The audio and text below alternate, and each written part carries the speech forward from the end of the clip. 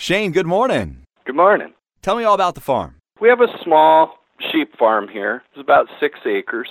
We run about 150 ewes, and it's kind of what I do. I work a little bit part-time in town, but this is basically what I do. Predominantly, we have 2 types of programs here. We have about half of the ewes are geared toward youth projects, a 4-H, FFA, breeding stock sales in that sector, and about half of the ewes are geared more toward a private locker market where we sell direct to producers.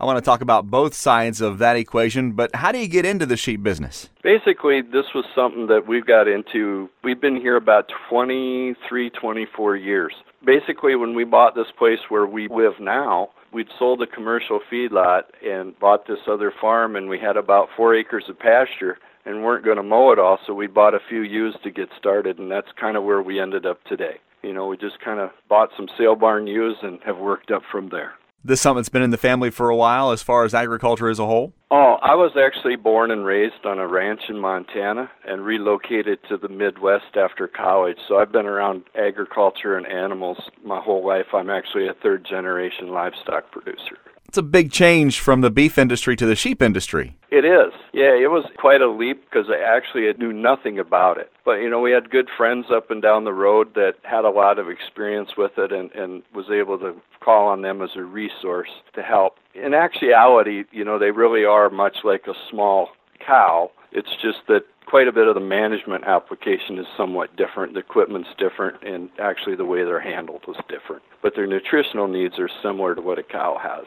For those who don't know, this time of year is big for lambing. A lot of babies coming on the farm, and you guys keep them pretty busy there in that aspect? Oh, yeah, and this has been an exciting year for us, actually. We have 2 children. They live near here in the Midwest, so this was a season where we actually did scheduled mating seasons, breeding seasons, so we had introduced the rams to the ewes for 2 weeks at a time, so we lamb for 2 weeks, and then we have 2 weeks where we don't have any lambs scheduled. And it gives us time to clean out the barns, go visit the grandkids, and I really like that.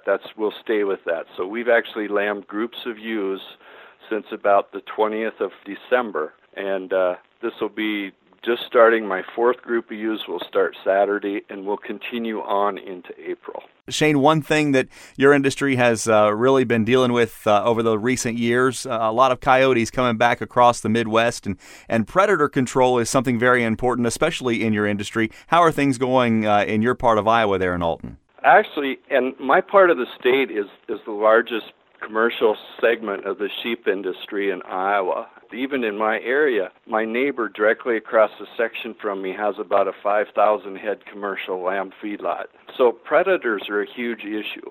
He has guard dogs running all the time and runs dogs and llamas out in the lots. I don't have a lot of trouble with mine, particularly. We've never had a loss, but we do have a dog that runs outside in the evening, and this time of the year, I'm in and out of the house often enough, and we do barn checks 10 o'clock and then early in the morning. So I think the activity around the yard helps me with that, and we also generally shut most of the sheds up at night so nothing can get in them. You mentioned the 2 segments, what you're doing there. Some is for the market lamb sector, and some is for the show stock sector. Let's talk about the market aspect first, because we have seen over the past 10 years, maybe a little bit more, that market really grow in the U.S. and lamb's becoming a really hot item for the plate. Yes, it is, and particularly when we decided to focus more on the growth of our industry here privately, I'd been severanced out of a job that I had for several years full-time, and I decided not to go back into working full-time in town. So basically it was how do we make 5 acres of sheep pay?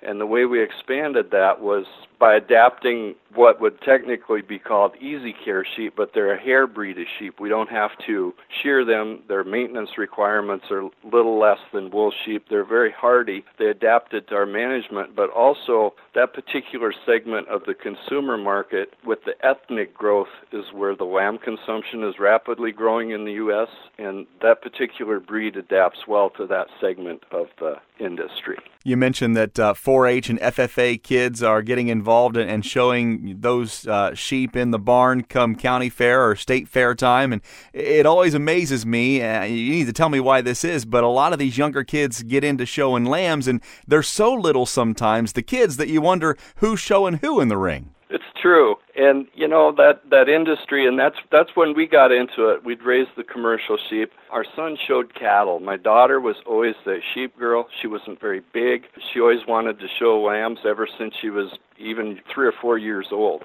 So that's what kind of drove that side of the market for us. And a lot of that is just genetics and those people having the dedication and time to put in to train those lambs to respond to that kid. And the more the younger, smaller showmen, they just need to put more time in, and work with that animal to get it calm. And the camps that people put on now are just incredible. There's a lot more resources out there for those youth projects than what there were when my kids were doing it. I just can't believe how big the club lamb circuit is. And you go to websites and you can find all kinds of them, including Kirschten lambs that these kids can buy and show, and it's an incredibly competitive market. It is, and social media has really made this market explode. We'll actually be working with putting on our 3rd online sale here. It'll be March 9th. We'll actually have an online sale. I mean, that opens up your market to the entire United States. The people can see your consignments online, can bid online. There's connections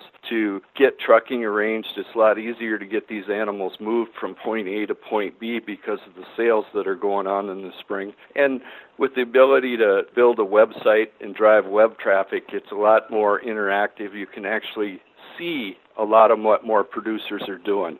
Before the internet, you literally had to physically travel to these farms to see what they had. We're going to have a link to Shane's website on our website at farmandcountryradio.com. Shane Kirschten is from Alton, Iowa, this week's featured farmer on Farm and Country Radio. Shane, it was a pleasure to get to know you, and I appreciate everything that you and your family does there on the farm in Northwest Iowa, and thank you for being a part of American agriculture. Sure, glad to help.